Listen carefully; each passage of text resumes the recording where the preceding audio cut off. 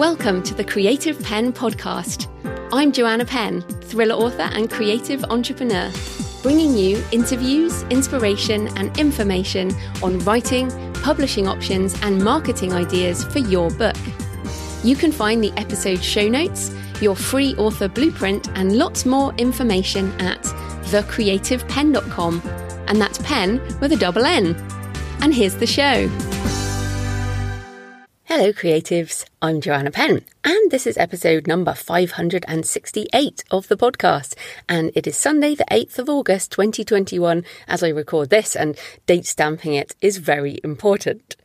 So today's show is about Web 3.0, VR, AR, the Metaverse and the Spatial Web.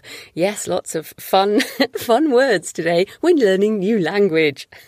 This is a special futurist in-between-isode on what many are basically calling Web 3.0, and it encompasses all these different things. And this episode is intended to give you an awareness of what is coming in the next few years, as opposed to specific advice on what to do about it, since this really is an emerging area. So I've learned from other futurist episodes, people are like, oh, I went and did this. And I'm like, you weren't really meant to action these things right now. It's more like, look at what's available, think about how it might impact both your normal job and also, many of you have kids, and what the future is going to look like in the next decade. So that's what we're talking about.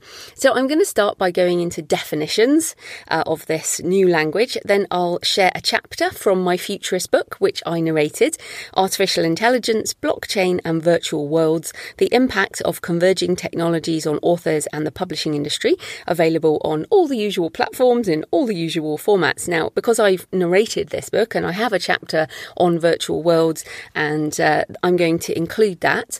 So after the narrated chapter, I'll talk about the developments since I wrote it in December 2020. So we're only 8 months from when I wrote the chapter, but things have moved so much faster than I expected. And this seems to be true across every single area of the futurist stuff I talk about.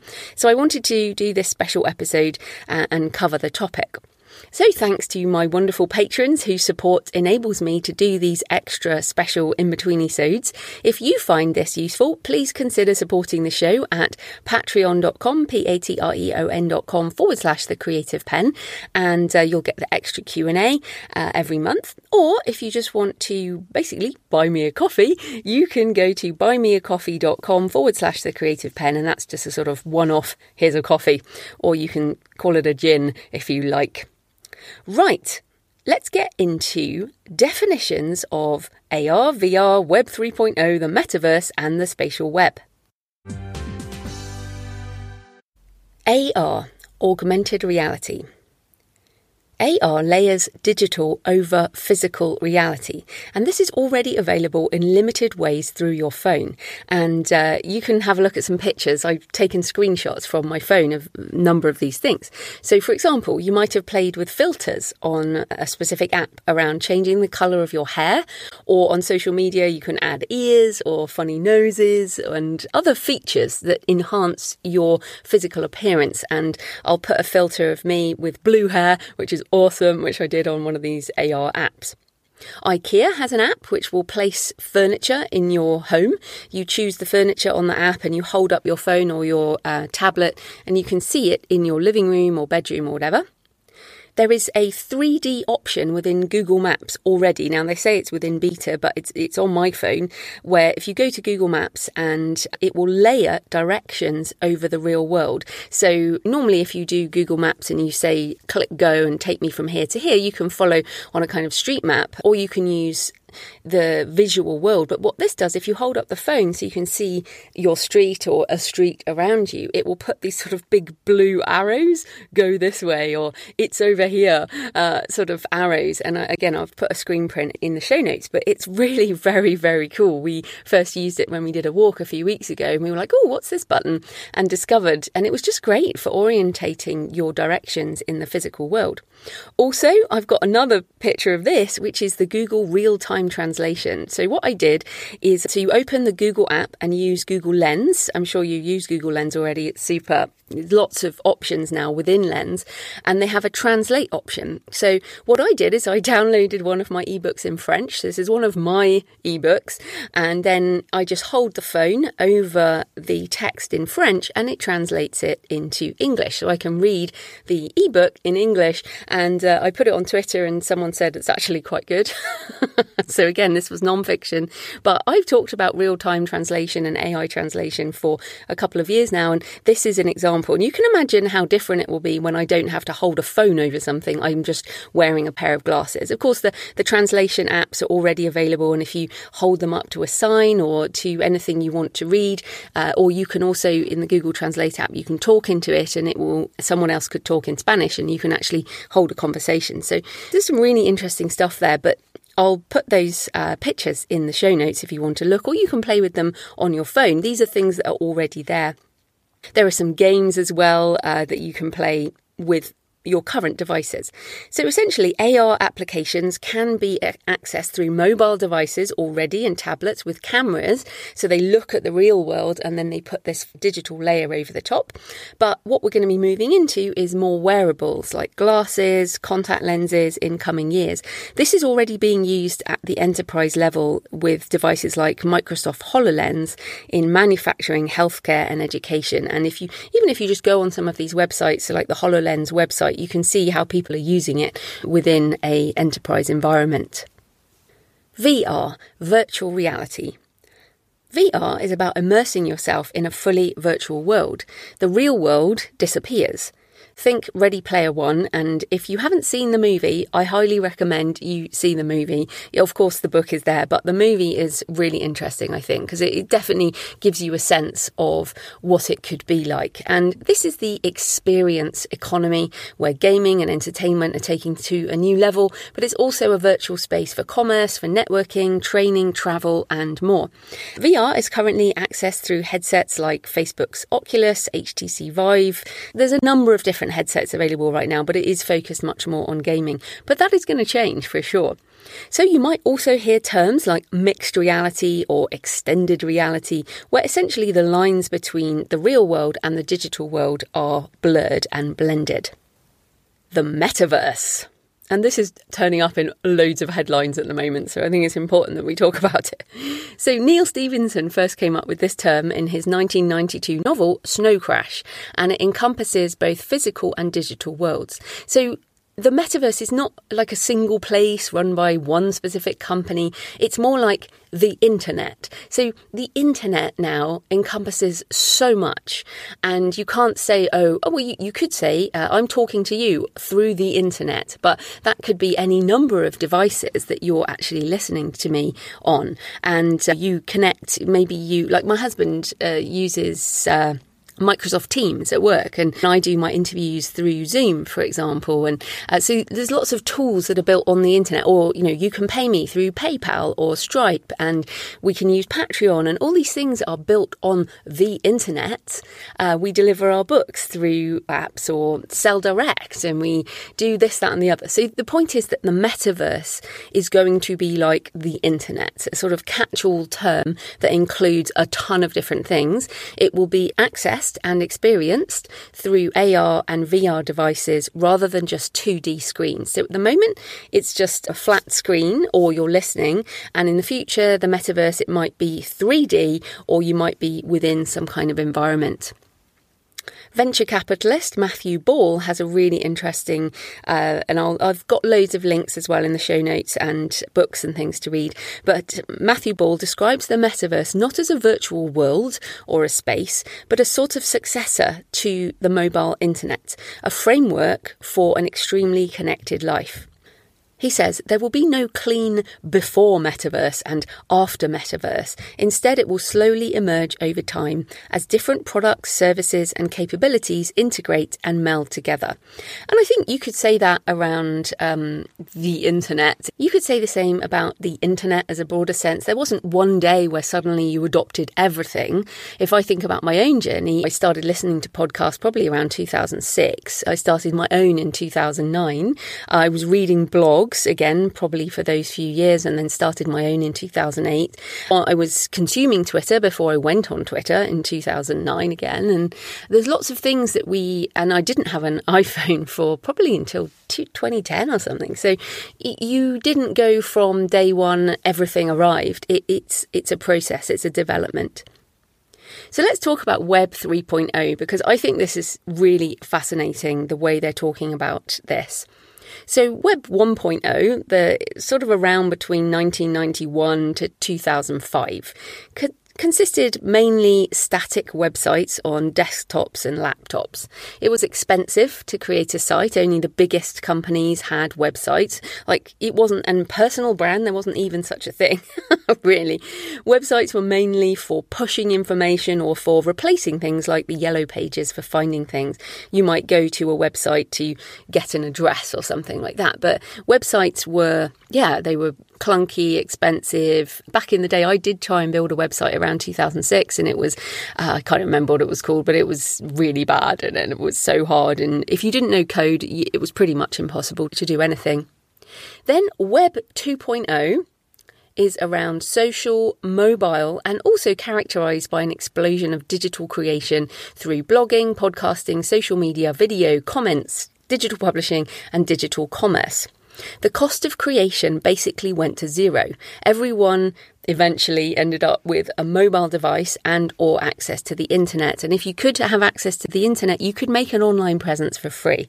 So what it did is it dramatically changed how much things cost to create, which in turn created this explosion of creation. And it's very, very exciting. And I came into this at the beginning of Web 2.0. So Facebook launched in 2004, believe it or not. Twitter launched 2006, and I got on both of them. Well, I probably got on Facebook soon after it launched as a kind of just a person, but I definitely got on Twitter for business in 2009. The iPhone and the Kindle were both launched in 2007, which is when Web 2.0 really took off. And I think this is very important too. So the iPhone, there were mobile smartphones, internet-enabled smartphones before the iPhone. There were MP3 players before the iPod. But what Apple has been able to do, and in fact what Amazon did with the Kindle, is kind of move things into the mainstream. So if you think that the iPhone and the Kindle were launched in 2007... and you couldn't actually publish as a non-US person until, I think, 2010. So, and it was in those years when a lot of the American Kindle millionaires appeared and that type of thing. Web 2.0 really took off. And if you got in those early stages, you did really well, basically. So, and my career has been built on Web 2.0. So Web 3.0 is the next stage, and we're in those early years now. So a bit like the early years, 2004 to 2006, 2008, those first 4 years, early adopters began blogging way before it went mainstream or became a way you could actually make money. There were the romance industry has always been ahead of the pack. They got into digital probably in those early years. Definitely before the rest of us. And Web 3.0 is about exponential converging technologies rather than just one thing on its own. This is another interesting aspect of it. It encompasses the decentralized web powered by blockchain technology. And again, you don't need to know about this stuff in terms of a technical way. You don't need to know how to program HTML in order to use a blog or to pay with PayPal. That's the important thing. But yes, Web 3.0 encompasses the decentralized web powered by blockchain and decentralized finance, including tokenization, digital currencies, which they've started already, but will be launched by banks as official country-specific currencies, as well as things like crypto. It will also encompass the spatial web, which will blur the boundaries between digital and physical through the use of sensors, the Internet of Things, AR and VR. Artificial intelligence and 5G connectivity will underlie everything, a bit like the electricity and mobile internet do now. So without electricity and without mobile internet, we basically couldn't do what we do.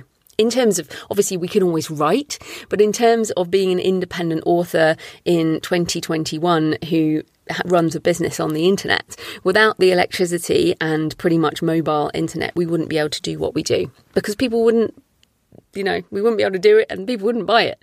So we have to have these layers of technology to enable the way to go forward. So a couple of quotes here. A book, The Augmented Workforce, states, "In the first phase of the internet, we connected information, so the hyperlinks between pages. The second phase connected people, which is social, Facebook friends, Twitter followers, that type of thing. The third phase is connecting people, places and things in a more dynamic and amplified way." The Infinite Retina, which is another interesting book, states that spatial computing comprises all software and hardware technologies that enable humans, virtual beings or robots to move through real or virtual worlds, and includes artificial intelligence, computer vision, augmented reality, virtual reality, sensor technology and automated vehicles. So they're taking spatial computing into a much bigger ecosystem. And of course, my job is not to talk about robots and automated cars, because it's quite tangential to our situation. I'm really focusing down on authors and publishing, obviously, because that's what I do. But it encompasses so much. Web 3.0 hardware will include wearables like smart glasses, watches, smart clothing, and for some people, contact lenses, and some people may even choose more direct brain interfaces as they emerge. We will interact primarily through voice, eye tracking, and physical gestures, like we do in the real world, as opposed to typing or touching screens. Although haptic feedback will enable something like touch. So think Minority Report, the movie Minority Report with Tom Cruise, which I think was the first time we saw the screens sort of being swiped around in midair, although we see that a lot more now in movies. So right now, you probably access the internet through your phone or mobile device or tablet, as well as your desktop or laptop if you're doing your publishing, that kind of thing. But glasses and other wearables will make it just much more integrated. And before you decide that this couldn't possibly be for you and you are not interested in this, and believe me, I've heard this from people already, and I'm like, no, seriously, you don't understand that this is like the next iteration of the internet, so you are interested. Consider how much the internet is part of your life. Sure, there are difficult parts of it, and sure, there are bad things, but there are also a lot of amazing, incredible, wonderful things. And as I said, we would not be able to be indie authors putting our content out into the world, making money from our books, reaching readers across the globe. All of this stuff would be impossible without the internet. And I mean, I don't know how we could have done the pandemic without the internet, really. I just don't know. It's an incredible part of our lives. And how much do you use your phone as part of that? You're probably listening to this through your phone at the moment. So I still remember saying to my husband back in 2007, I don't need a smartphone. I'm very happy with my Nokia, my little Nokia, as I only texted people anyway.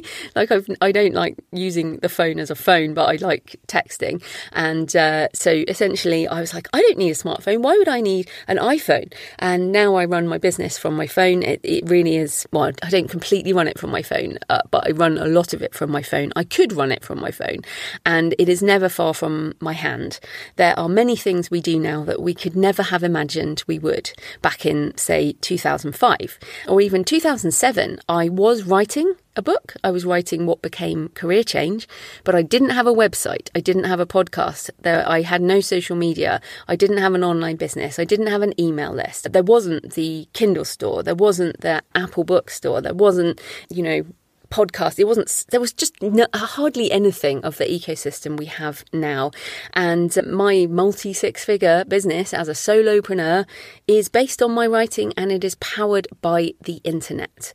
So yeah, you've probably noticed, I am super excited. Very bullish, I guess, on where this is going to take us as creators.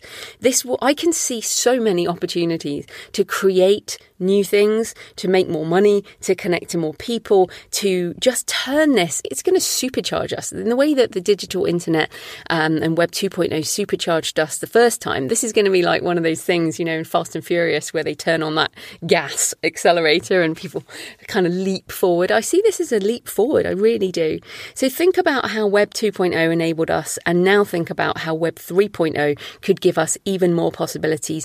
And even if you can't think of a specific example, although I'm going to give you some in the next section, consider just how the last decade has been transformative, and then think about the next decade.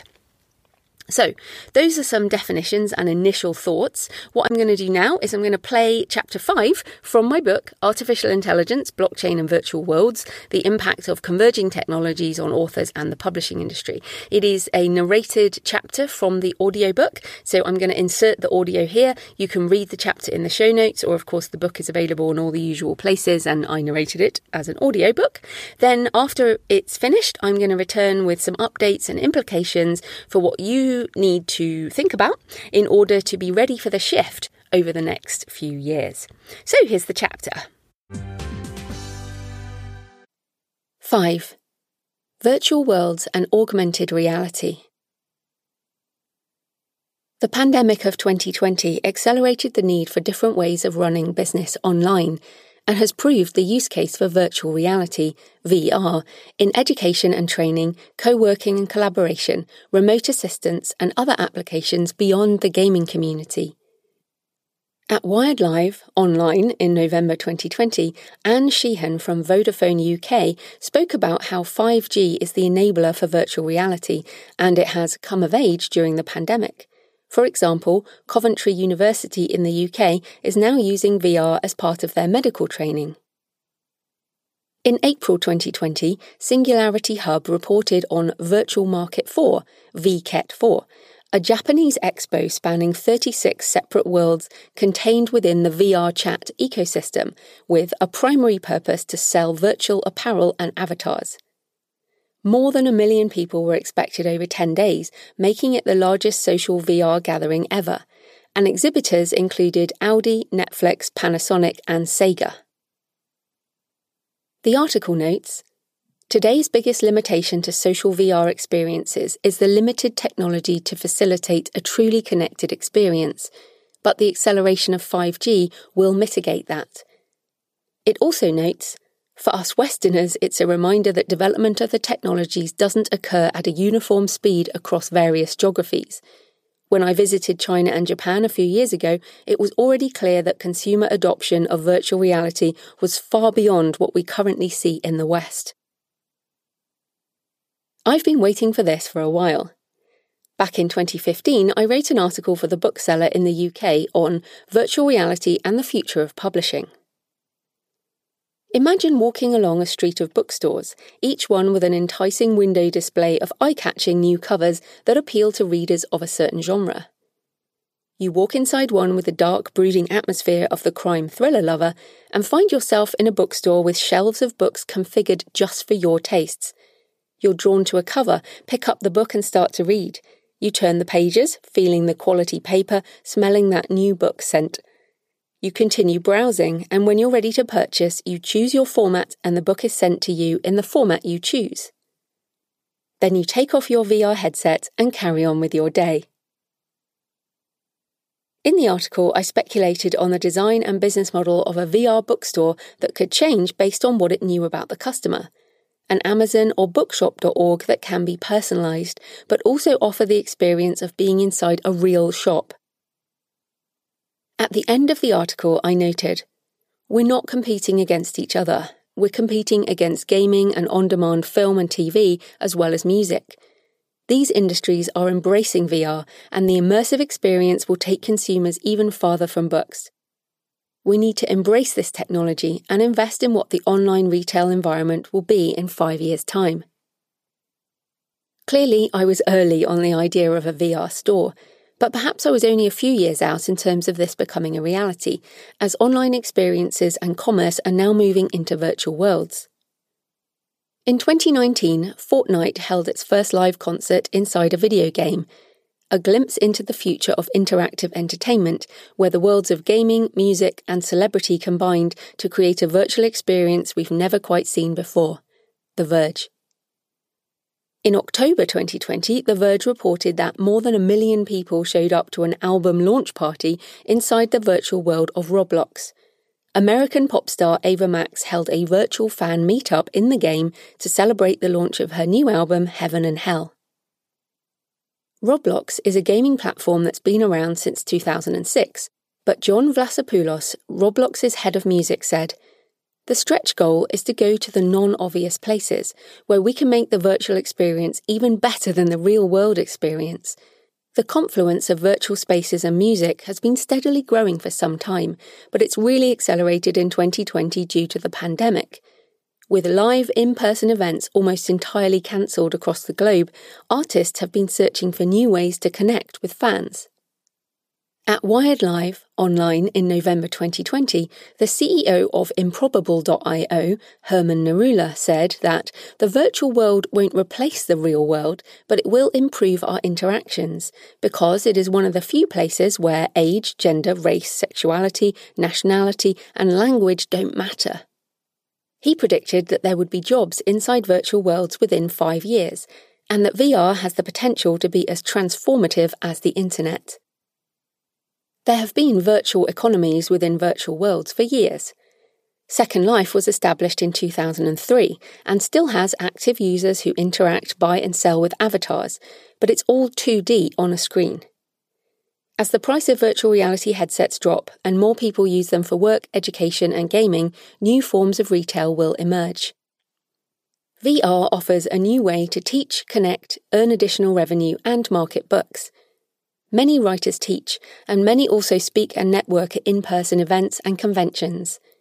While these physical events will continue, online and virtual events will only expand, and I expect to be speaking in VR before 2030.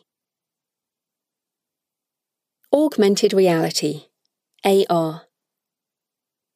With augmented reality, a computer-generated layer is superimposed onto the physical world.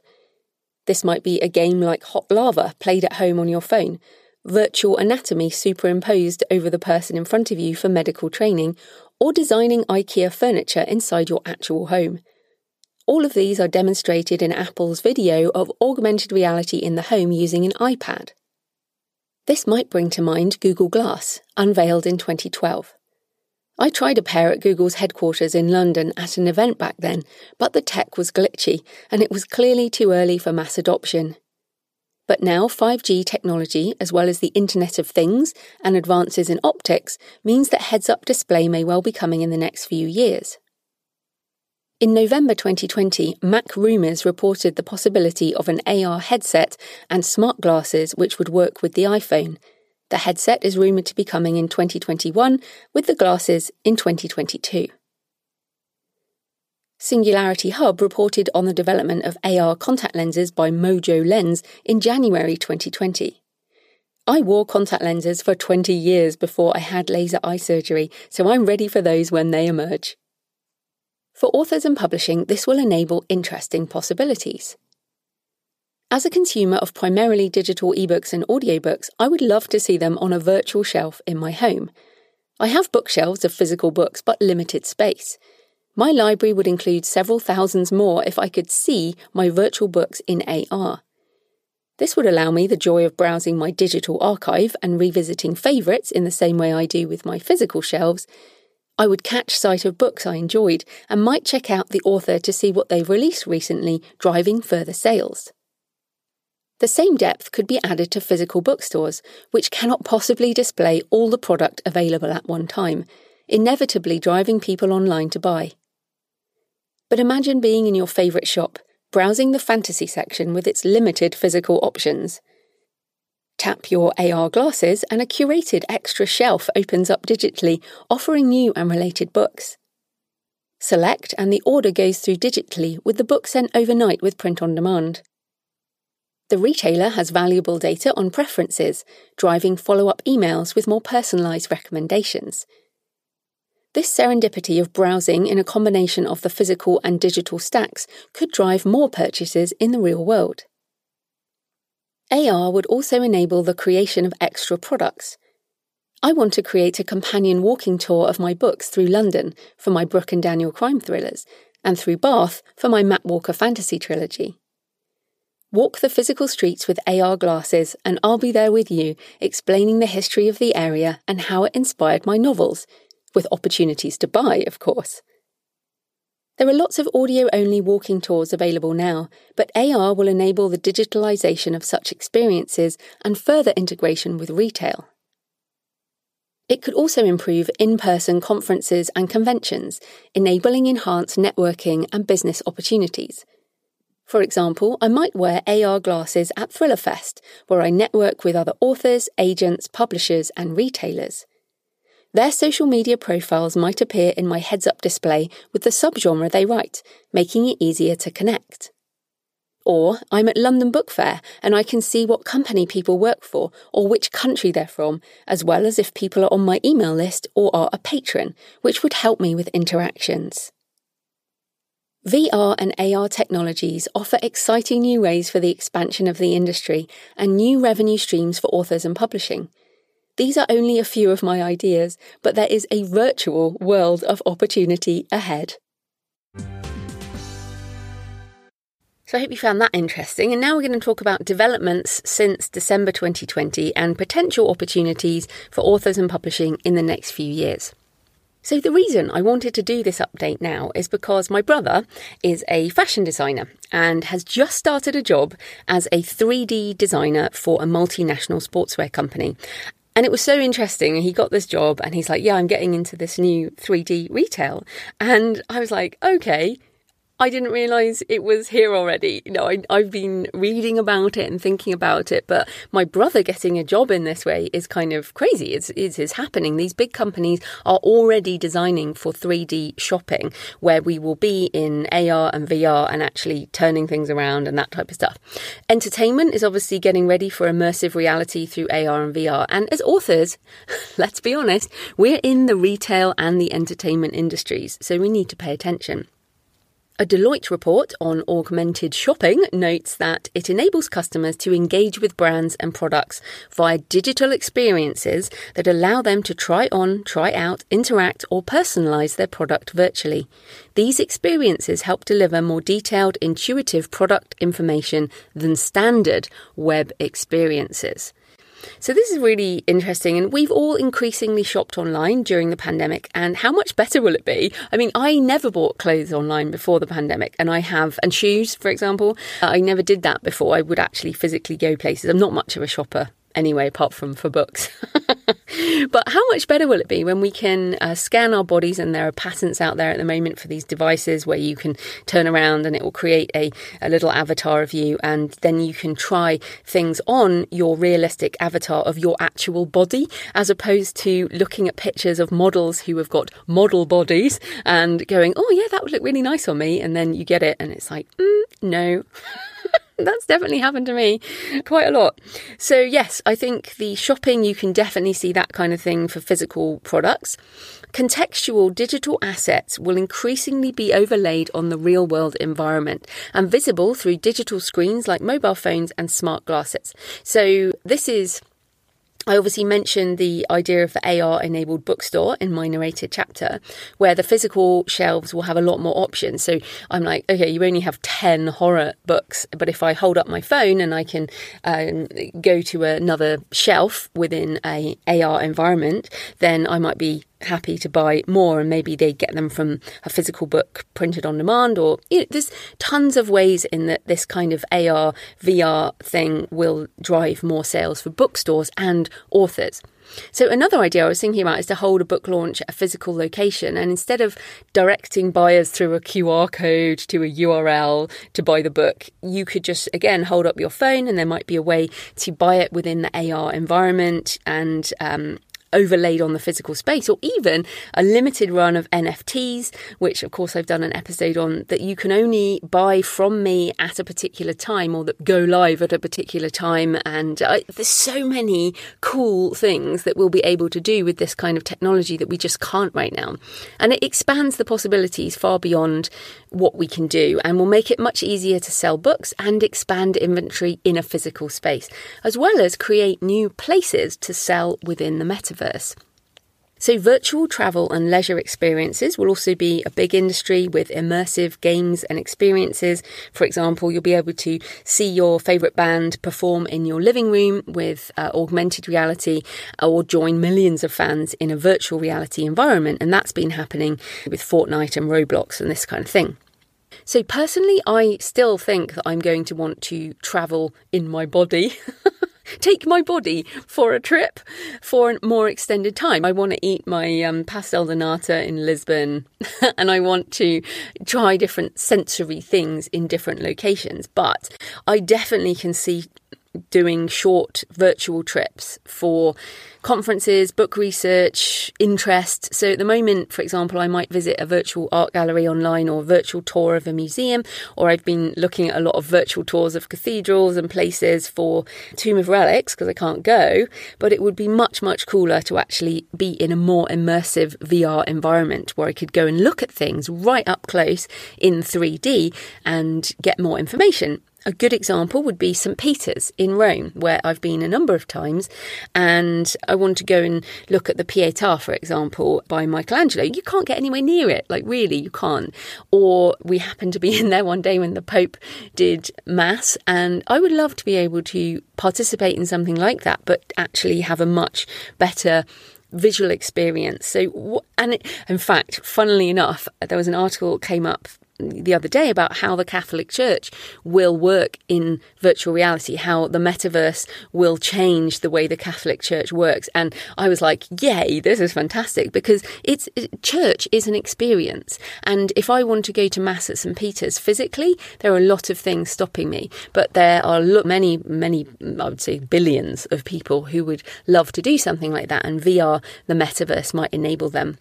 So I think there are so many, architecture and art and culture. There are lots of places that you could visit, and let's put the environment in there, would save the environment in many ways if people did these sort of top locations through virtual reality experiences. Or another example might be scuba diving. So I scuba dived regularly for about a decade. I'm Paddy Dive Master.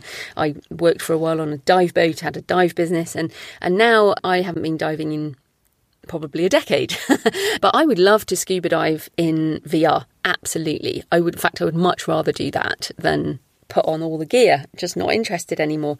So yeah, and I think there are so many possibilities. So I did almost buy an Oculus Quest during this pandemic. I've looked at so much of this and I was like, I could just buy an Oculus, but a lot of it is much better with a PC and like a gaming PC. But so I've decided to wait for the Apple headset, which is coming, which I'll mention in a minute.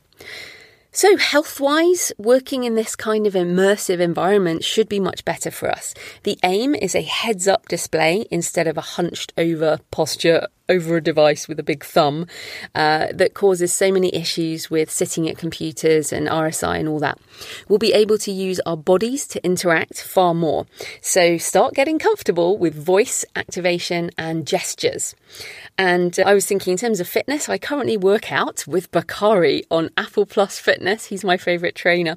I love Apple Plus Fitness. It integrates with my Apple Watch with my heart rate and it appears on the screen, and it paces me with other participants in the online class. And I can imagine wearing sort of a pair of sports lenses where I can see Bakari and the other trainers big size instead of on my phone or my tablet in the corner. Maybe they're there and it'll just be much more personalised and motivating, essentially.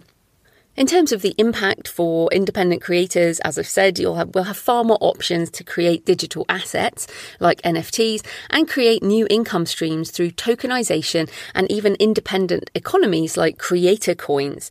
Now, this is all just emerging, but what was way too technical a year ago is now becoming far more easy to use and real world easy to use. For example, Shopify announcing NFTs on their platform so people can buy them with normal debit or credit cards. You don't need cryptocurrency anymore to buy an NFT. And so what I said in the blockchain episode a while back was that blockchain technology will just disappear. You won't even know that you're transacting on blockchain.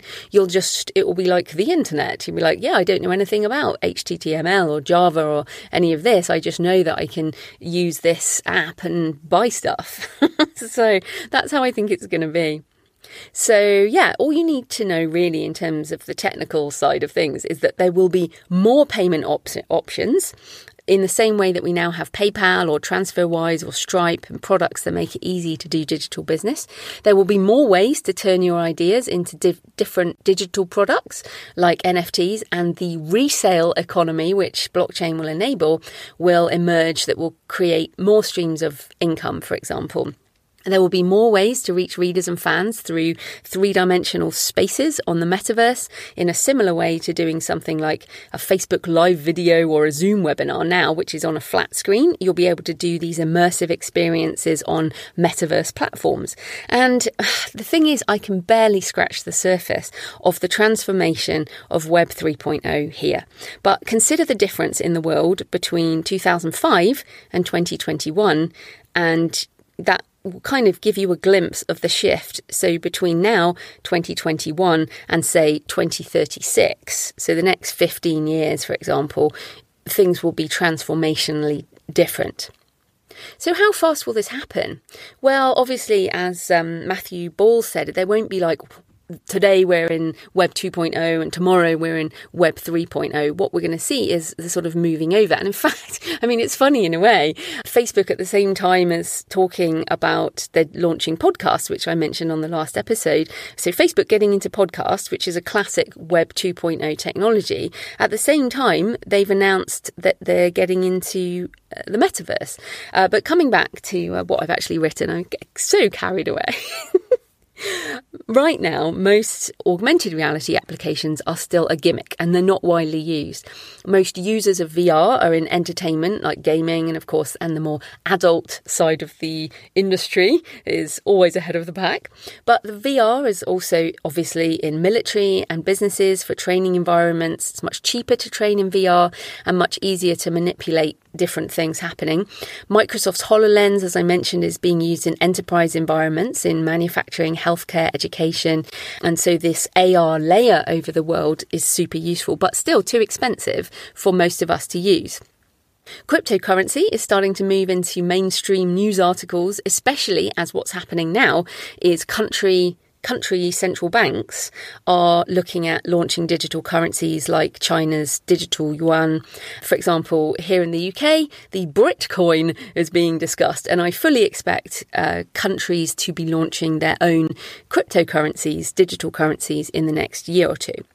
So Web 3.0 is not mainstream yet, but that's, why just focus on the existing situation. We should be talking about this because the big players are starting to get serious about it.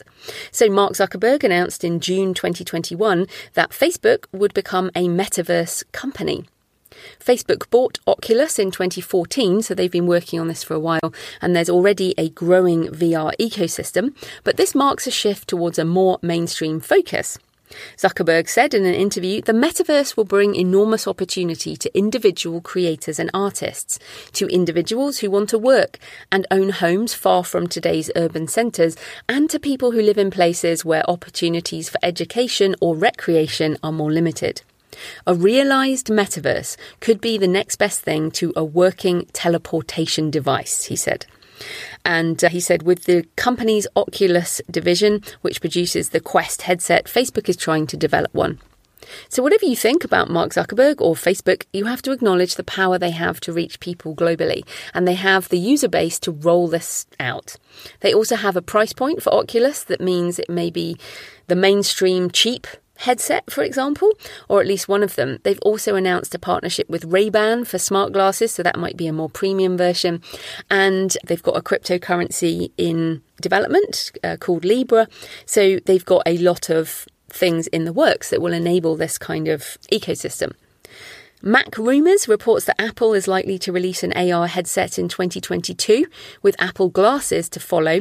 Some commentators think that in the same way 2007 marked the beginning of Web 2.0 with the first iPhone, 2022 will be the start of Web 3.0 as Apple takes the metaverse mainstream. Snap, which used to be Snapchat, is now Snap, has developed or is developing spectacles for AR experiences. The Verge reports in July 2021, that while Snap first used its augmented reality tech for silly effects like puking rainbows and dancing hot dogs, the company increasingly sees AR as a way to shop. Early tests of AR shopping experiences, such as a recent collaboration with Gucci to let people virtually try on a pair of limited edition sneakers, have shown Snap that people are more likely to buy something after they interact with it in 3D. Amazon has smart audio Echo frames that integrate with Alexa and presumably will have AR functionality in the future. And there are many more products and being developed, but also new companies emerging. I've just covered some of the big companies you already know about.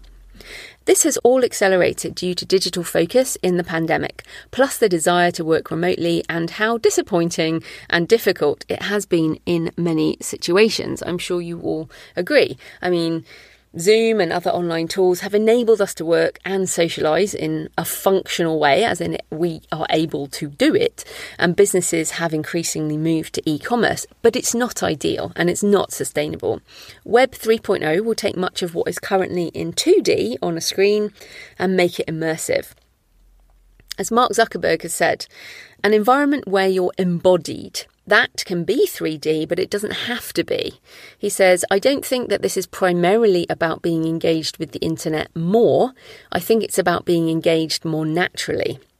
What virtual and augmented reality can do, and what the metaverse broadly is going to help people experience, is a sense of presence that I think is just much more natural in the way we're made to interact. It will be much more comfortable. The interactions will be a lot richer. They'll feel real. In terms of designing places where people hang out, this is going to be a massive part of the creator economy. You'll have individual creators designing experiences and places. So it's funny because I've not particularly liked Facebook for a decade, and now I am much more interested in it because of what they're doing around podcasts, but also the metaverse idea, which is, things change. If you're interested in going into more detail on how this might look, check out a book called The Spatial Web, which goes into detail about how the technology might all hang together. That one's quite technical, but I've got some others that are not so technical. If you are dubious about these virtual worlds, this book says, as of 2019, the important thing to note about Minecraft is that a young generation of 100 million kids has grown up designing and building an entire virtual world that collectively is 8 times the size of planet Earth. And that really blew my mind because I know some young people who are now, I guess, teenagers, 16, 12 to 20 actually, who have used Minecraft and in the gaming world in a much more creative, collaborative way and understand how virtual worlds work. Fortnite, again, another example, Roblox. People are used to virtual worlds. In fact, many years ago, over a decade now, I had an interview with someone who was a writer using Second Life. And Second Life is still around, but it will be that idea put into 3D. This book, The Spatial Web, also states that virtual assets will become the largest asset class in history. And this is interesting. Many people will be like, well, how can that be? But if you think about how much people are paying for digital assets in the form of NFTs right now, how digital currencies and coins are taking off in different spheres, and essentially how this could really change the way we do business, I can catch a glimpse of this emerging economy. Now, I don't know whether we as individual creators will sort of set up entire virtual worlds by ourselves. I think that's unlikely. The cost is too high. In the same way that we don't build our own apps, we sell on other people's apps. We use all these different other companies to facilitate our business. So I think that's what we'll do. Whatever the metaverse facilitating companies look like, we will use them. But we will build destinations on existing worlds. So, for example, I have a Facebook page on Facebook. I have a book page, an author page on Amazon, that type of thing. Or there might be things for groups like an alliance of independent authors place in the metaverse where authors can hang out and write together. And maybe I could rent virtual space to run events. It's very likely you're going to use Web 3.0 in some form of your job in the next decade, and also that your children will be using it within education, within entertainment. So yeah, again, just think basically, what if we replace Zoom with a space in the metaverse that is better than Zoom? We could all be doing conferences within VR instead of watching flat screens. We could be doing book stuff. I could be doing this podcast, for example, within a VR space. Lots of possibilities. We might create location and time-specific stories. We'll use our avatars in marketing or even as part of content. So I was thinking about this. If you write knitting cozy mysteries, which is a really big genre, or even knitting non-fiction, so something where there is a physical skill, you could record yourself demonstrating these knitting specific patterns, and then when I buy your book, I'll be able to play you within my AR headset, and you'll be right next to me, human size, showing me how to do the stitches instead of a tiny YouTube screen.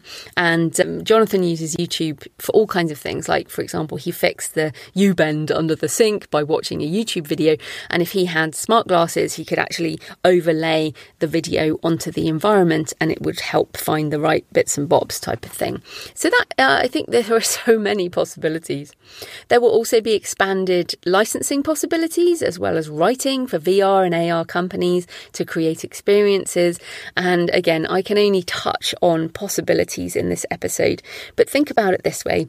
The internet has transformed our lives in so many ways, and in the same way, Web 3.0 is about to transform it all over again. So what can you do right now? Well, as I said before, this is more like an awareness episode. It's getting it into your brain, a bit like the sessions on NFTs and blockchain, as well as writing with AI.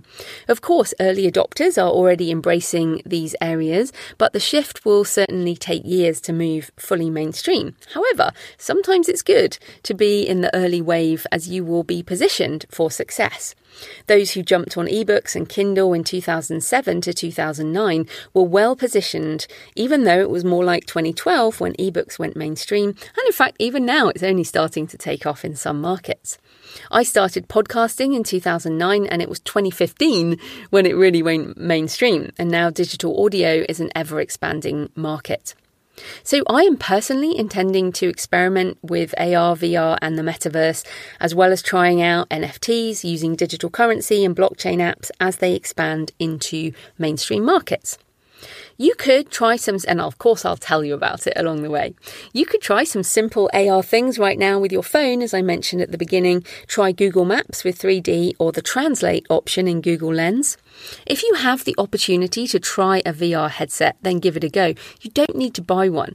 I'm sure you might have friends who have them, or there are VR arcades popping up in major cities with experiences like escape rooms and games you can play with friends. I've tried a few headsets at various events over the years, but I'm waiting for Apple to launch their glasses and or headsets, as Apple's my primary ecosystem for hardware. And I expect to adopt more AR into my life first through my phone. And I'm very interested to see how my brother the things my brother designs in his new job actually appear in the way that we shop. So Web 3.0 will need new infrastructure, and inevitably we'll need to upgrade our ecosystems as technology changes and new companies emerge. It's much easier to build a new platform from scratch on a new ecosystem than it is to re-engineer an old one. But remember, if you own and control your intellectual property rights, you can easily move onto these new platforms or adapt as things change. And that is an example there is when ebooks started to be sold. A lot of companies scanned physical books into PDFs and tried to sell them like that. And there was a period, if you've been around a while like me, when you buy a Kindle book and it would be a scanned image, and it was like, no, this is crazy. So then people started to actually design ebooks for the native mobile experience, for example, where it flows. Some people still say, oh, well, how do you do page numbers in ebooks? Well, you don't, because someone might be reading it on a phone and someone else might be reading it on a massive tablet. So you don't have page numbers on ebooks. That's why. So there's some really interesting technology changes that will come. But as we said, if you own your rights and control your rights, you can take advantage of this. Many of us did this when ebooks and digital audio went mainstream. We recreated our content in a different format. So we may well have to do stuff like that. This shift will lead to new ways of creating, as well as more opportunities for creation and sales of digital assets, plus new ways to network and market. It is the emergence of a new ecosystem.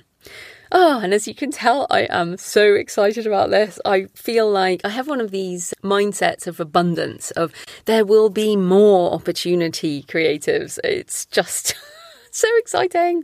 And I know this has been a bit all over the place, and it's because this is such a huge topic, and I will keep doing other sessions over time, and obviously I hope at some point to do something in the metaverse before, let's say, 2025. So if you want to learn more, check out the links, resources and book list in the show notes, and I've put the books I've been reading in there. Thanks again to my wonderful patrons whose support enables me to do these special extra in-betweeny shows. My patrons fund my brain and give me time to read all these books and research and think about these things and put them together into these extra shows. If you have found this useful, please consider supporting the show at patreon.com, patreon.com/The Creative Pen, where you'll get the extra monthly Q&A. Or you can just buy me a one-off coffee or a gin at buymeacoffee.com/The Creative Pen. Thank you so much. So I hope you have found this useful today. If you have any comments or questions, and a lot of you may well already be way ahead of me on this, I would love to hear from you if you are already embedded in metaverse type things. So yes, please leave a comment on the show notes. Just go to thecreativepen.com/blog. You'll find the latest episode and comment. You can tweet me at The Creative Pen with a double N. You can email me, joanna@thecreativepen.com. This is definitely something I am still learning about. So as I said, if you know more about this, please let me know. And if you are interested, or you have questions, or you think this is a terrible idea, then also leave me a comment. So back to the normal show on Monday, where I will be talking about world building. We're back to craft. Don't worry, we're just getting back to basics. World building with Angeline Cherina. So happy writing, and I'll see you next time. Thanks for listening today. I hope you found it helpful. You might also like the backlist episodes and show notes, available at thecreativeben.com/podcast. You can also get your free author blueprint at thecreativeben.com/blueprint. If you'd like to connect, you can tweet me at The Creative Pen or find me on Facebook at The Creative Pen. See you next time.